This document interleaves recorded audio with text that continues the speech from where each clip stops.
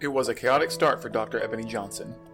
TPS, the state's largest school district with more than 30,000 students, was under the threat of takeover by the State Board of Education as State Superintendent Ryan Walters targeted former Superintendent Deborah Gist in TPS with criticism and ultimatums.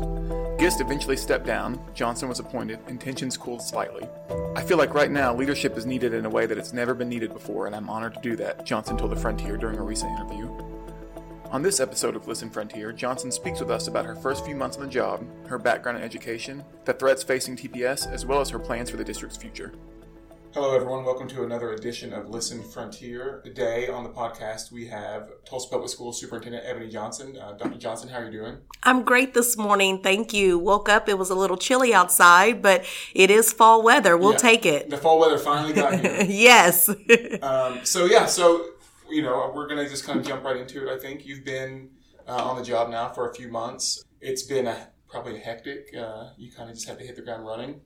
Tell me a little bit about your background and how I know you, McLean graduate, but tell us a little bit about your sort of education journey and at what point you sort of decided or started to first think, maybe this is a career path for me. Yeah, absolutely. So as you know, I'm a Tulsan. I grew up in North Tulsa. At one point in my life, I thought I wanted to be a broadcast journalist. That's what I read. Yeah, that's right. But prior to that, I had some teachers that really poured into me, and I was drawn to English and drawn to speaking and just writing and reading. And so I always had that in the, kind of like the back of my pocket of like, I knew that was something that I really gravitated towards. Fast forward, I realized that maybe not broadcast journalism, but maybe English, and maybe I could teach students because I had such a great experience in many of my teachers' classrooms, and I felt like I had a little bit of a gift there. And so went to Northeastern State University in Tahlequah. Nice. At that time, I was a Redmond. Now we're the Riverhawks. Yeah. And so went there, and I truly felt like I was at home. And so I, was in tons of organizations and just did so much while I was there, and just loved learning and loved education. And so once I majored in English Ed there, I went on to get a master's degree in administration from NSU as well. Mm-hmm. It was when they, just built the Broken Arrow campus. Yeah. So it was like between Broken Arrow and Tahlequah. And from there, I received my doctoral degree from the University of Oklahoma. So that's my educational journey. Of course, I've been a teacher. I've been a teacher's coach, a dean, assistant principal, a principal, all those various school level positions. And then I went on to be an executive director of student and family support services. Most recent position before this one was chief learning officer for the district, and now interim superintendent. So you mentioned a teacher, and sort of how a teacher inspired you into looking at different, career choices. And I just always, I don't know, it's always neat to me when that happens, because to me, it was the same thing. I had a teacher in high school who I didn't come out in like I didn't think at that point like, oh, I'll be a newspaper writer, but he let me write for the school paper. And then I was in college, and I was just sort of floating around thinking, I don't know what I'm going to do with my life. And I had a teacher who was like, you should write, you should be a writer. And then that's what it was. That's what sparked it. And it's just, the relationships between teachers and students, I think that sometimes from the outside we think of a school as a place where, the kids, they go, they learn, they come back. But it's like, that a lot of times is where those decisions are made, and those, that sort of like that first spark to this is what I'm going to do, this is what I want to be, is a relationship between a teacher and a student. You're exactly right, Dylan. I'm so glad you brought that up, because I always state that teachers are magical. As a former teacher, I know the power of pouring into young people and really helping them with direction and seeing their gifts and actually talking to them about them and making sure that they know that they can actually have a career from the areas in which they shine. And so my hat's off to teachers every day and support staff members who support both the students and the teachers, because I do feel like we all owe them, so much gratitude, because we're here today because they poured into us. Yeah, that's what I think with, my daughter's here with us today. She's in second grade, and I just think of the teachers that she's had, going back to, when she was 10 weeks old is when she started going to the school that my wife taught at, and she had teachers when she was 10 weeks old that are still there, that she still sees sometimes, because those relationships are just always so special. That's right. So you've been at the job for a few months now. Obviously, it was a very chaotic way to begin. You know, it was not a normal process of of becoming a superintendent. It was sort of, there was a lot going on, that the state board of ed, talking about takeovers, Dr. Gist leaving. But what has the last couple of months been like for you as you sort of got into the role and got acclimated? What have you learned? What have you found? Yeah, one, I'll just say that prior to Dr. Gist leaving, I had the pleasure of working with Dr. Gist and working on her cabinet and learning a lot about what it meant to be in top leadership, and just being able to have, her leadership as a model for what it means to lead in an large urban district. I would say that, yes, you're right. A lot of things start happening right at one time. And, I kept thinking about the need of the student. I would say one of the things I kept thinking about during the time that we had so many things going on is the need of the student. It's not fair to them that we are out here having to wrangle and do a whole lot of things around their learning. Their learning is paramount, and it's critically important that they remain the constant, even though there's a lot of variables that's happening all around them. And so within my leadership, I realized that I had to make sure that education and the quality of education and students being put first remained the constant in our work, and that was the center of our work. And so it helped me to be able to, navigate through all of the other things that were happening with our state, all the things that are happening here locally with the change in Dr. Gist stepping away. I just kept reminding myself that there's young people like your daughter that's at school every single day, and we have to be our best for them. They deserve for us to be on point. They deserve for us to give them a quality learning experience. They deserve for them to have great relationships with their teachers, as you mentioned earlier. And so that is what carried me and carried our district through during a time like this. So I read a story the other day in the Tulsa World where they had interviewed you about the position, and you're the interim superintendent right now, and they asked you if that was something that you would be interested in full time, and you said yes. The board did not make that happen yet, but it seems like there's maybe some momentum for that. I mean, can you describe what that would be like for you to kind of take the interim tag off and know that I'm in this position, for the long haul? Yeah, and I'll say, Dylan, I am so appreciative of our board. When I was voted in as interim superintendent, the vote was 6-1 in my favor. And so I know that I have the support of the board, but I also know that this is a big seat that they have to make a decision about. And I respect the fact that they have a process in which they feel like we for sure need to go through in order to feel absolutely certain about who's in the role. I completely and utterly understand that and respect it. Absolutely, I am interested in being the superintendent for Tulsa Public Schools, and the work that I'm doing and have done for the past few months, I believe, is setting a nice blueprint for what the work is going to look like in the future if I'm named superintendent. I continue to lead as if I am the superintendent because I feel as if I am. And I lead in a way that I put students first, and I support my teachers, my staff, so that we can continue to provide those experiences for our young people. And so I feel honored, I feel humbled and grateful to be in this seat. I, again, am a Tulsan where I attended schools in Tulsa Public Schools. So many people saw things in me and poured into me and helped me through my challenges as I grew up in North Tulsa. And so I count it an honor to give back to our district in this way. I feel like right now leadership is needed in a way like it's never needed before, and I'm honored to be in the seat to do that. Is that a special feeling for you? I mean, getting to go back to schools that you attended, classrooms, maybe even teachers or staff are still from when you were a student. Is that a special feeling for you in this current role that you're in? Oh, it's very special. It's very special. It makes this job both personal and professional. And I'm very protective of our district. I know, the amazing people that have graduated from Tulsa Public Schools who are gone on to do amazing things, not only in our state, in our country, and beyond. And so I count it an honor to be amongst alumni who've gone on to do great things as well. And so, yeah, when I step into classrooms and buildings, like I was able to go over to Anderson Elementary, it used to be Anderson Middle School when I was a student there, I get excited. I went over to McLean at the beginning of being named interim superintendent and did some media there. And I was just excited to be in the hallways in which I was once a student, was once the principal, and it definitely drives me to want to see our district go to the next level, because this is home. I was thinking too about the school, district as a whole, and it's 30,000 students? Yeah, like 34. 34,000 students, and so it's a lot of kids, and not only just kids, but kids from different backgrounds with different needs. And yes. So what are some of the things that you're focused on, sort of like front of mind issues for you right now? I know you mentioned absenteeism, and that was in the report cards.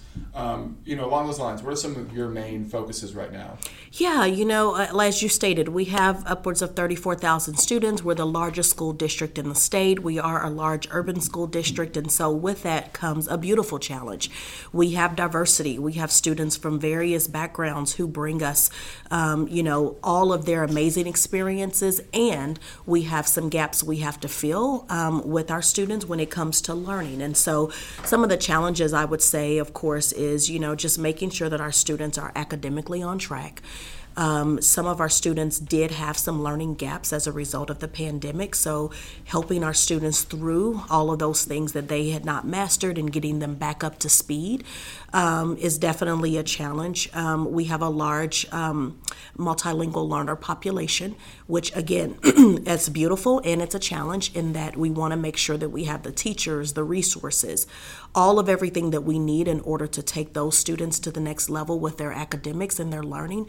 Some of our students who come in, they do not speak any English, and so we have, challenges there. We're making sure that they actually get what they need in order to then demonstrate that they have grown and that they're learning.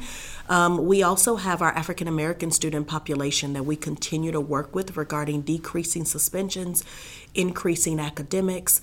We have other groups of students that we want to make sure that are coming to school every day and that they're not chronically absent and that they're involved in their learning and that they're engaged with their academics. And so I would say the challenge is varied, it's wide, but we have amazing teachers and amazing principals and counselors and support staff members and teams that every day they go in it to win it for our young people, sitting them down, talking to them about their academics, making sure that they're using data to drive the instruction, ensuring that the classrooms are managed well, getting the help that they need and the time that they need it as far as the teacher and the student. And so those are some of the things that we continue to overcome. And then also the chronic absenteeism work, teacher shortage. So we have several different things that we work towards overcoming on a daily basis, but we do it. One of the things that comes up every month because of the State Board of Ed meetings is the reading scores, and they want reading achievement to go up. And I know it's not, people obviously are interested in that and what's going on. I know it's not always that easy to just every month come, but this is the progress we've made in 4 weeks. But I also don't think that the Board of Ed meetings are a great place for people to sort of to learn what's being done, because it's kind of a quick, it's you're giving a quick report, and not everyone has time to watch those Board of Ed meetings. But it is a serious topic, and what are there? Obviously, you can't go fix it in a month or 2 months or 6 months, a year even. But what is being done to kind of bring those scores up? I mean, it's we're into November now. I know you're not going to look at a graph and say, look at all the improvement in the last 4 months, but that is obviously something you guys are working on. What is being done there? Yeah, thanks for that question, Dylan. I'll say that so much. So starting off, looking at the data, making decisions around it. So there are weekly meetings that take place where Our school leaders, as well as our teachers, as well as our district office teams, are consistently looking to see how students are progressing. That data comes from our regular cadence of interventions that our students are getting. So across our K through 5 space, our students are getting what's called a mirror learning, coupled with some other resources as well, iStation and Achieve 3000 and other resources that our students are engaged in order to close gaps and to get the students where they need to be and aligned to proficiency. And so we have, like I just stated, a universal set of intervention there. We also have intervention at our middle schools where our students are getting what's called Read 180 support. And again, those are intervention programs to actually close learning gaps for students and helping them to get on track. So those are some of the sets of information that we report on.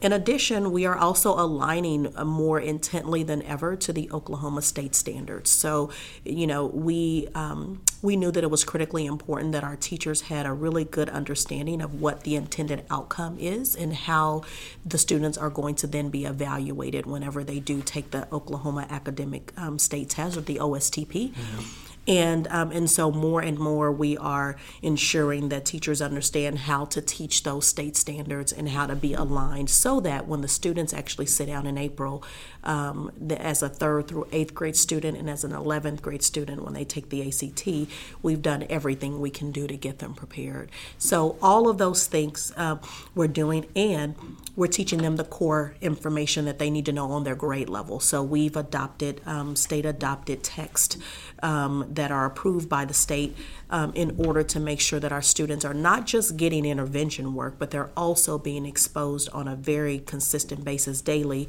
to their core instruction, which is on grade level learning as well. You mentioned your background and how you got to where you are now, and so obviously you have a lot of experience. But in your short time and you've been at TPS, so it's not these are new issues to you. But in your time as superintendent, has anything surprised you? I mean, is there anything that you got in and sort of got the lay of the land and thought, oh, that's an issue that I wasn't aware of or didn't know as much about? Is there anything that surprised you? No, I would say nothing surprised me. I've the previous schools in which I've worked in schools where as soon as I stepped into the building, there was challenge all around me. And I've been able to navigate in those settings. Of course, this is at a macro level, but I'm not surprised at anything that has come forth. I think more than anything, just wanting to make sure that I'm responsive right now in real time. I've stated in past, there are 3 R's that's guiding my leadership and guiding our work. One, being responsive, because as we talked earlier, as far as your daughter going to school, they're going to school every day, and we have to be responsive to their needs right now, in the moment. They don't have time to wait. They're growing every day. And so responsiveness is critical and important. And then also just being results oriented and just making sure that all this work that we're doing, that's fantastic. And are we seeing the actual growth from it? Are we seeing the results from it? And then lastly, resilient, and just making sure that even though we are in the midst of quite a bit of change and a lot of things going on, we're going to rise out of this and be an exemplar district. And so just making sure that even in all of the things that are coming our way on a regular basis, that we keep those 3 R's right there at the top of the forefront of our work and our mind, we're going to be fine. So going back to this summer, I was thinking time moves so fast that sometimes you think last summer feels like 2 years ago. But going back to last summer, we were at Board of Ed meetings and there's press conferences, some outside of this building. And at the time, that was the takeover concerns. There were a lot of issues going on. And at the time, I remember when you were named as interim superintendent, there was sort of like a message to parents that went out that was, hey, school's going to start. It's going to start on time. It's going to be okay. There's a lot of stuff going on now, but school's going to start and it's going to be all right. Has it been all right? I mean, have the last few months been okay? And also, do you have a message for parents, today, looking back on the last few months about, how the school year's gone and what the next semester will be like? Yeah, love that question. I'll tell you what drives me every day to come to work, to go out to schools, to see our teachers and our students, is that things are okay. Teachers are working really hard. Our students are showing up and doing amazing things. I've been so proud of our district's level of resilience and their ability to move forward and serve our students. And so absolutely things are okay. We're seeing a decrease right now in our chronic absenteeism. We have data that shows that our students are academically moving in the right direction, so we're very, very proud of that. We were proud of what we saw with our A through F report card, where we did see some growth.